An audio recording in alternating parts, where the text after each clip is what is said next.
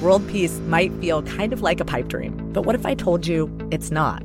2024 will see more than 50 elections around the world, and in some places, peace is actually on the ballot. One reason is because countries in Europe and Latin America have been experimenting with this thing called feminist foreign policy. Because right now, the way that we wage war and peace, it's kind of a boys' club. The new season of Things That Go Boom from Inkstick Media and PRX is coming March 18th. Find it wherever you get your podcasts.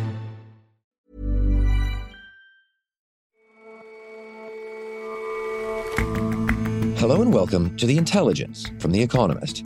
In London, I'm Jason Palmer. And in New York, I'm John Fassman. Every weekday, we provide a fresh perspective on the events shaping your world.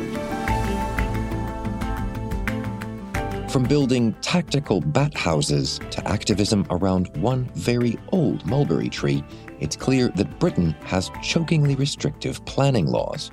We ask why cities can't grow outward or upward, and how one tree can prevent hundreds of new homes. And earlier this month, an advisory group warned diners to avoid eating Atlantic lobster for fear that fishing lines could entangle endangered whales. Maine's lobstermen are furious and worried that their industry might also be endangered. First up, though,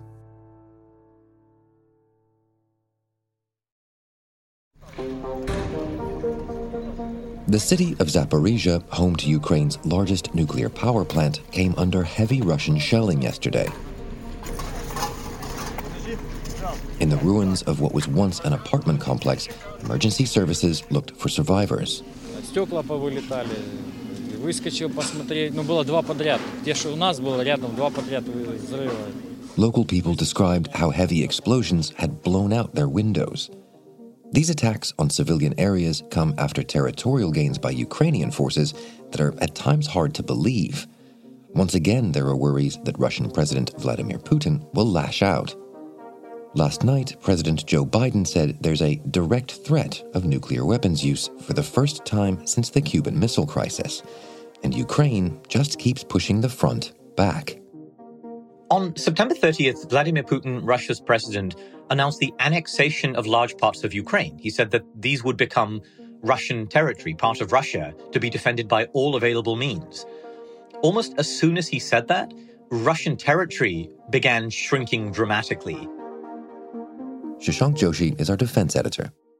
Ukraine's army has been making very impressive advances as part of its two counteroffensives in both east and the south, and they have been smashing through Russian lines in some very impressive and dramatic ways.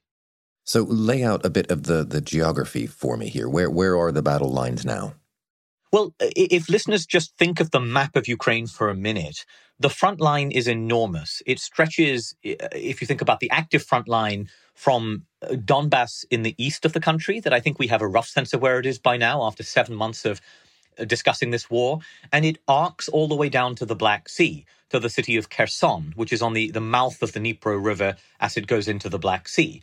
And what we're seeing is Ukraine making substantial advances on either side of that front line, either end of that front line, what we call the Russian flanks, the left flank in Kherson and the right flank in Donbass.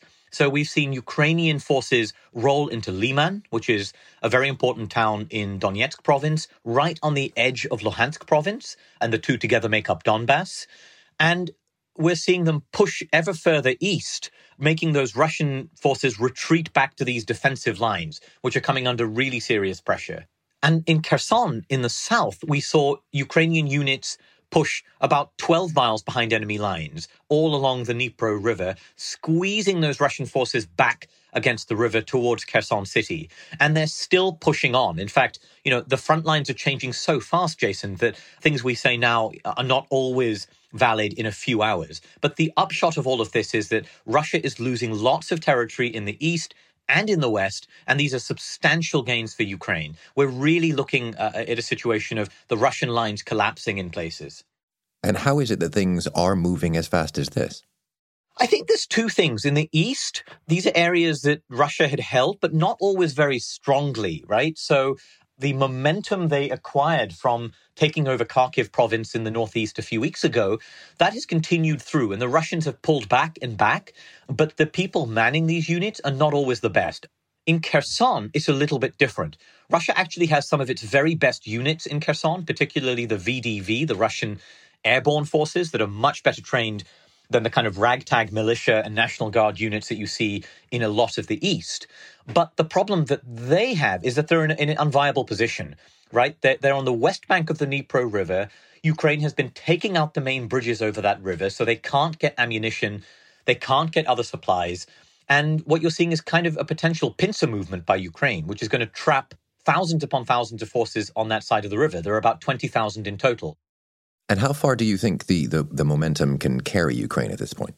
The Ukrainian advance is still going. So some people think that you could see a complete rout of Russia in Luhansk province, which would be humiliating because this was the province, Jason, they captured at great cost back in the summer, as we discussed on the show a number of times. We talked about the town of Severodonetsk. Ukrainian forces are not very far away from a town like Severodonetsk now. It would be humiliating if Russia lost it. Having said that, I will emphasize that Ukrainian forces have now been on the offensive for a month. This is very tiring. This is very demanding of ammunition and fuel and other supplies. And above all, winter is coming. You know, when winter comes in Ukraine, it can be really forbidding. As the ground gets muddy, Ukrainian tanks are not going to be able to go off-road. As they get confined to roads, the Russians will be able to ambush them and hit them with artillery more effectively, just like the Ukrainians did north of Kiev back in February and March. And so the war is kind of going to slow down over the winter season. And then what becomes absolutely critical is how each side fares over the winter and which side uses that time to come out more strongly in the spring. But for now, anyway, the advantage seems to be squarely with Ukraine. How is that going down inside Russia? It's being viewed with some alarm, I would say. I think we're seeing rifts within Vladimir Putin's circle. If you look at, for example, two close henchmen of his, Ramzan Kadyrov, he's the warlord who runs Chechnya, the province in the south, and you look at Yevgeny Prigozhin, who heads a force that we've talked about a great deal, the Wagner Group, the group of pro-Kremlin mercenaries. They have both been attacking Sergei Shoigu, the defense minister, whose position is under threat. They've also been attacking Valery Gerasimov, the chief of the general staff. In fact, what we saw from a Russian-installed official, the deputy head of the annexed Kherson province, basically said that Sergei Shoigu, the defense minister, should consider suicide. Да, действительно, многие говорят, что на месте бы министра обороны, который допустил до такого положения дел. These disagreements are bursting into the open in Russia. And, you know, if I was Sergei Shoigu, I would definitely not get too close to any windows these days. So given that being on the back foot on the battlefield and all of this disquiet at home, how do you think Russian forces will respond? The immediate priority is to get their defensive lines stabilized. And I mean literally stabilized, like digging trenches and making sure they're not on the run as the Ukrainians advance at a rapid clip. The priority is getting these mobilized recruits in to fix the manpower problems. Some of the recruits are already arriving, but they're arriving with extremely limited training, very low morale. So I'm not sure it's going to make a difference.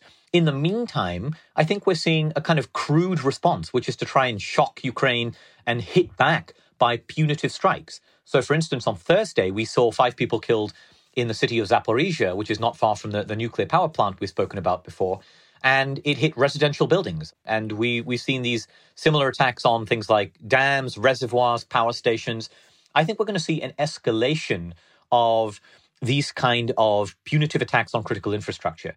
But one thing that we keep talking about each time Russia seems to be at a real disadvantage is the possibility of the use of nuclear weapons. Certainly President Biden mentioned it yesterday, saying that the risk was the highest since the Cuban Missile Crisis. What do you make of that risk at this moment? I think that the risk has to be taken seriously, but I do worry a little bit that when the US president makes these kind of statements, it slightly plays into the Kremlin's messaging, which is to frighten us, to frighten Americans, to frighten Europeans at this moment of danger as Ukraine tries to take its territory back, but territory that the Russians have defined as part of Russia, and that we need to stay calm. We need to stay cool, whilst appreciating that there are serious risks. I think Cuba is an interesting analogy because, you know, yes, Cuba was a moment of profound danger, but it was a different era. You had profound risk of miscalculation. This crisis, to me, is very different. There is very low risk of accidental nuclear use. I think the bigger risk is really one man, Mr. Putin, deciding to use nuclear weapons to try and shock his adversaries into stopping, into trying to halt the bleeding in Ukraine. So I think Cuba in 1962 can give us whatever lessons you like. If you're a hawk, you can say it tells you about the importance of standing firm. If you're a dove, you can point to the compromises that ended the conflict. I'm careful that we ought not to abuse the analogy too much. But the risks are ultimately real, and they're real because Russia is now losing this war, and that is a really dangerous situation to be in. Shashank, thanks very much for joining us. Thanks very much, Jason.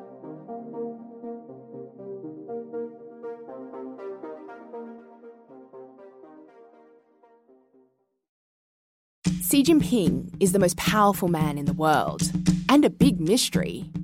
I'm Su-Lin Wong, host of The Prince, a new podcast from The Economist. It's the real story of China's leader, his traumatic childhood, his rise through a brutal regime, and the lessons he learned. Now, he wants to reshape the world. To understand what's next, you need to know where he came from. Listen to The Prince from The Economist, wherever you get your podcasts. World peace might feel kind of like a pipe dream, but what if I told you it's not? 2024 will see more than 50 elections around the world, and in some places, peace is actually on the ballot. One reason is because countries in Europe and Latin America have been experimenting with this thing called feminist foreign policy. Because right now, the way that we wage war and peace, it's kind of a boys' club. The new season of Things That Go Boom from Inkstick Media and PRX is coming March 18th. Find it wherever you get your podcasts.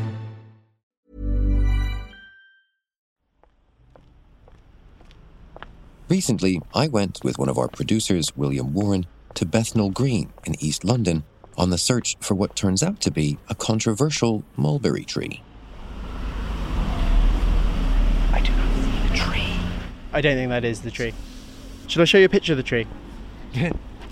so I identify the tree in a lineup. Sorry, sir, you don't happen to work here, do you? What do you want? We're trying to have a look at the mulberry tree. We're journalists, we're doing a story on it. Just wondering if that was possible. We just want a quick look. Sir? Quick question. Just wanted a quick look at the mulberry tree that's in here. We can't let you in because you need to get permission from the council. Okay. You need to get permission from the council. But there's some story connecting it to flats that were supposed to be built here, right? Yes. Initially they had intention to move it, but it has been cancelled. So it's not going to be moved. They won't tamper with it. It will be left the way it is. I'm just wondering how much the tree has to do with it not being flats. That's what I can't say, but all I know is that the tree is very, very important. Important enough to stop the building of new flats? Of course. Of course. It's like when you have something that's valuable to a community or to the society, you don't touch it. You don't touch it. It's historic. The problem with the mulberry tree was that it's a rather small, mangy, but quite old tree that has stopped 291 flats being built. And that's mainly because the council, when they were giving planning permission for this block of flats, didn't quite give the right permission to remove this tree. Not even chop it down, just to move it elsewhere on the block of flats. And that means the entire development was blocked. And then the developer gave up, and now no new flats have been built. Duncan Robinson is our political editor and writes Budget, our column on British politics. The upshot of it is that Britain can't build. The biggest problem is with housing. We don't build enough houses for our population. And we have far fewer houses per head than, say, France. So in Britain, there's 434 homes per 1,000 people. In France, it's close to 600. But it's not just housing. We don't build enough power stations. We don't build enough railways. We don't even build enough roads. We haven't built a reservoir since, I think, 1991. And the last time we built a nuclear power station was in 1995. And it's all part of the same problem. Okay, then tell me more about the problem. Pretty much every city in the UK is surrounded by something called a green belt, which is a patch of land that you're not allowed to build on. And the idea is to stop cities from sprawling out, so it stops London from becoming Dallas. And it covers about 13% of England's landmass. The problem with green belts is that they throttle cities, is that they make it much harder to build and you can't really expand a city outwards. But we've also got quite strict planning rules, which means you can't really build them upwards. And so they can't really expand, they can't grow, and Britain's poorer as a result.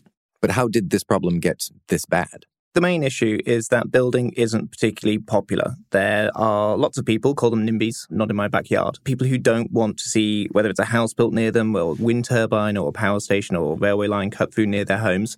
And they're empowered by a system that allows them to block things. So to build something, you need permission from local government, for instance, even if it's just like quite a small house. And local government people are elected, and they're often elected on very, very small majorities. And that means if you have a small organised campaign, that can really put the frighteners on councillors. And so you do end up with this sort of bias towards things not being built. And so on top of that, there's a lot of regulators who have quite narrow remits. So that could be anything to do with Natural England, who are in charge of making sure that there's not nitrates in river, and it could even be to do with legislation aimed at protecting bats or something quite specific like that. And these things do all work in individual. Like nobody wants to pump pollution into a river. Nobody wants to unnecessarily kill bats. But they add up. And it does make it very, very difficult to build. That's the level of things that we're at, that the presence or absence of a bat can make the difference between planning permission or no. It can make things a lot more difficult. So if there's likely to be bats there, then you have to have a bat survey. You have to have 4 people turn up with night vision cameras, stand there for a few nights literally counting the bats flying out and drawing a little diagram of where the bats are flying. It's an unautomated process, put it that way, and that can be expensive. So that means there's a big new railway being built in the UK, which is lined with bat houses. But these aren't like a sort of small bird box-sized house. These are like full-sized houses for adults, but they are for bats. You hear anecdotes about people like installing bat houses next door to a development in order to sort of attract bats, to make things sort of slightly harder and make things take longer. But they also use the law to the full extent. So they will raise money to have a judicial review of a decision made by a council. If the council say, we agree to build X many houses here, so NIMBYs will raise a lot of money, say £20,000 on a crowdfunder, and then they'll hire a top barrister, someone who's very, very expensive, and they'll do their best to block the application on procedural grounds, and they often succeed. But why do you think they care so very much? Why so protective of my backyard? It's completely rational to be protective of your backyard. Like, nobody wants to live next to a building site for a few years. Nobody wants to have their view of the lovely countryside blocked. It is just annoying to have things put near you. And if you have the tools to block something, why wouldn't you? And also, there's been a lot of bad things built in Britain in the 20th century. You can walk around a city centre in, say, Birmingham, and it's basically ruined by town planners in the 50s and 60s. And you go around a sort of housing estate on the edge of some towns, and they're often not very pretty places to be. So again, they have every reason to try and block them. But that creates a huge problem in that just things fundamentally do not get built. So how to break the impasse? The best way would be to wipe out lots of the legislation that's already there, go for a less decision-based and more rules-based system. So you just have a sort of form of zoning. You say what can be built where roughly, but you don't individually approve each one. That would be a big improvement. But it feels very politically unlikely. Well, on that, Britain, as of recently, has a new prime minister. Do you have a sense that she wants to upset the status quo?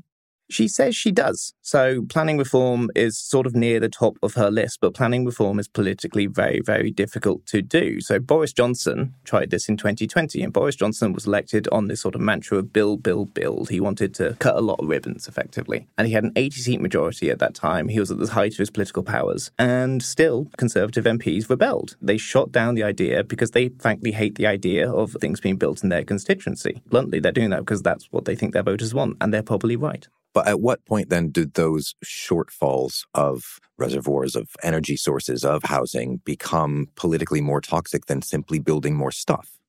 We could be close to a moment like that, because it has just been a while since there's been blackouts in the UK. It has been a while since someone switched on a tap and nothing came out. Basically, things will have to get worse before they get better. Duncan, thanks very much for joining us. Thanks for having me.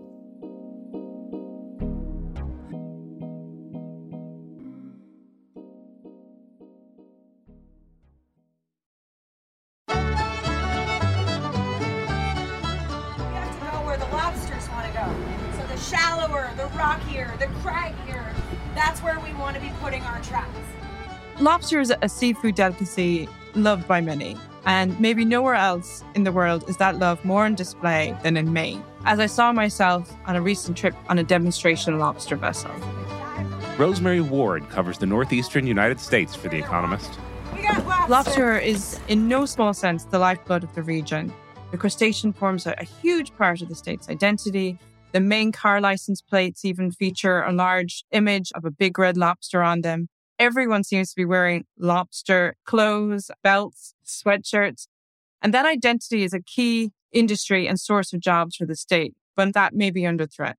And why is that now under threat, Rosemary? Well, last month, the Atlantic lobster was put on something called the Seafood Watch List as an avoid, which is a red listing. The Seafood Watch List is a program by California's Monterey Bay Aquarium, which advises consumers and businesses on what marine life to eat sustainably. And the addition of the Atlantic lobster to their avoid list was a huge surprise and very upsetting to the people who rely on lobster for their living in Maine, where it's a huge part of the economy. So why did Monterey Bay Aquarium add it to its red list? Well, their reasoning is that the lobster fishing lines can entangle the endangered North Atlantic right whale. But the lobster industry pushes back on this. They say they have not had an incident with a right whale in almost 2 decades. And those in the industry truly pride themselves on sustainability. They call themselves stewards of the resource, something which became really clear to me when I spoke to Jeff Holden, who was the first licensed lobster processor in Maine and has been a veteran of the industry for nearly 4 decades. We've been big promoters of the resource, sustainability, the traceability, and all those things that we considered important. This particular species is healthy, it's not overfished, it's humanely caught. So what is Seafood Watch's argument? Well, they say it's not enough. The North Atlantic right whale is in danger of extinction. There's fewer than 250 in the ocean right now. And fishing gear is a big part of the problem. According to one study, over 80% of surviving whales have scars showing they've been entangled at least once in fishing gear. But the fishermen in Maine say it's not because of them, and there's no documentation showing whale deaths linked to them in the last few decades. But it's not just Seafood Watch that has concerns. The National Oceanic Atmospheric Administration, NOAA, is the federal agency responsible for fishing. And they've been working with the Maine lobster industry, and they recognize that the lobstermen have been proactive and doing everything they can to react to new regulations. But they also say there's much more to be done. And they recently put out a roadmap for reducing risk, which includes transitioning to ropeless traps. But these ropeless traps are bound to be very costly. And there is a chance these additional regulations could significantly impact supply. So, Ro, I understand there are some people in this world who have unfortunately never been to Maine. For their sake, can you explain how lobster fishing works? Well, I got to see it firsthand. So, this is a typical Maine lobster trap. As you can tell, the seagulls are well... So the lobster trap is on the ocean floor, attached to a floating buoy with a purple rope that they call a line. And then the same rope is pulled up to access the traps and retrieve the lobsters. And this is the line that's supposedly causing problems for the right whales. Depending on what the fishermen... And what about the sustainability part of lobstering? Well, in terms of what they're already doing, when the lobstermen pull up their catch, they measure each lobster. Their back has to be 3 1/4 inches. The lobster must have a length along its back of 3 to 5 inches. Everything else, anything bigger or smaller, is tossed back into the water. And this is to help ensure the breeding population. Also, pregnant females are marked with a V so that other fishermen know not to harvest them. So if I'm ever caught with eggs, I get a V, cut V notch right here. This announces to every fisherman who ever catches this lobster from now on that this is a free-for-life lobster. And they're put back in. They've also reduced the number of traps. And to the point of contention, the line, since 1997, over 30,000 miles, 48,000 kilometers of rope, have been removed by lobster fishermen. And they've also introduced weak links in their line so that whales can break through and break free easily. And also in Maine, the lines are uniquely marked so they can be traced back to the state if the line does cause problems. So lobstermen who've invested thousands of dollars in recent years have argued that they're more proactive with protecting the whales than Seafood Watch is giving them credit for. So how could this red listing affect Maine's lobster industry? Well, this industry is a big deal in Maine. And most of the lobstermen are like family-operated small businesses. And the whole lobster supply chain in Maine contributes about $1 billion a year to the state economy. About 12,000 people work in the industry, and that includes lobstermen, dealers, and processors. So if the industry collapses, entire coastal towns that live off the tourist industry could be at risk. And thousands of small businesses and families could suffer. But at least for now, the traps are still going in the water. You guys ready? You're going to put your hands here and give it the biggest shove. Send it. 3, 2, 1. Good work, guys. Rosemary, thanks so much for joining us today. Thank you, John. Great job, guys. We want to do it at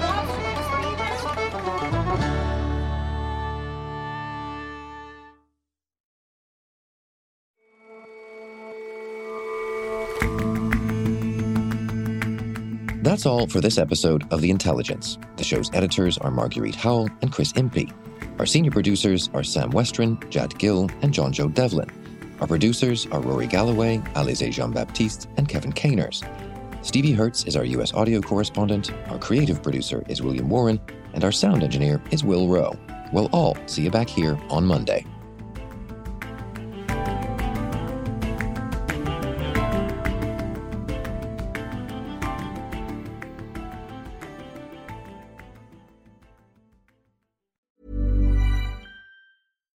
World peace might feel kind of like a pipe dream, but what if I told you it's not? 2024 will see more than 50 elections around the world, and in some places, peace is actually on the ballot.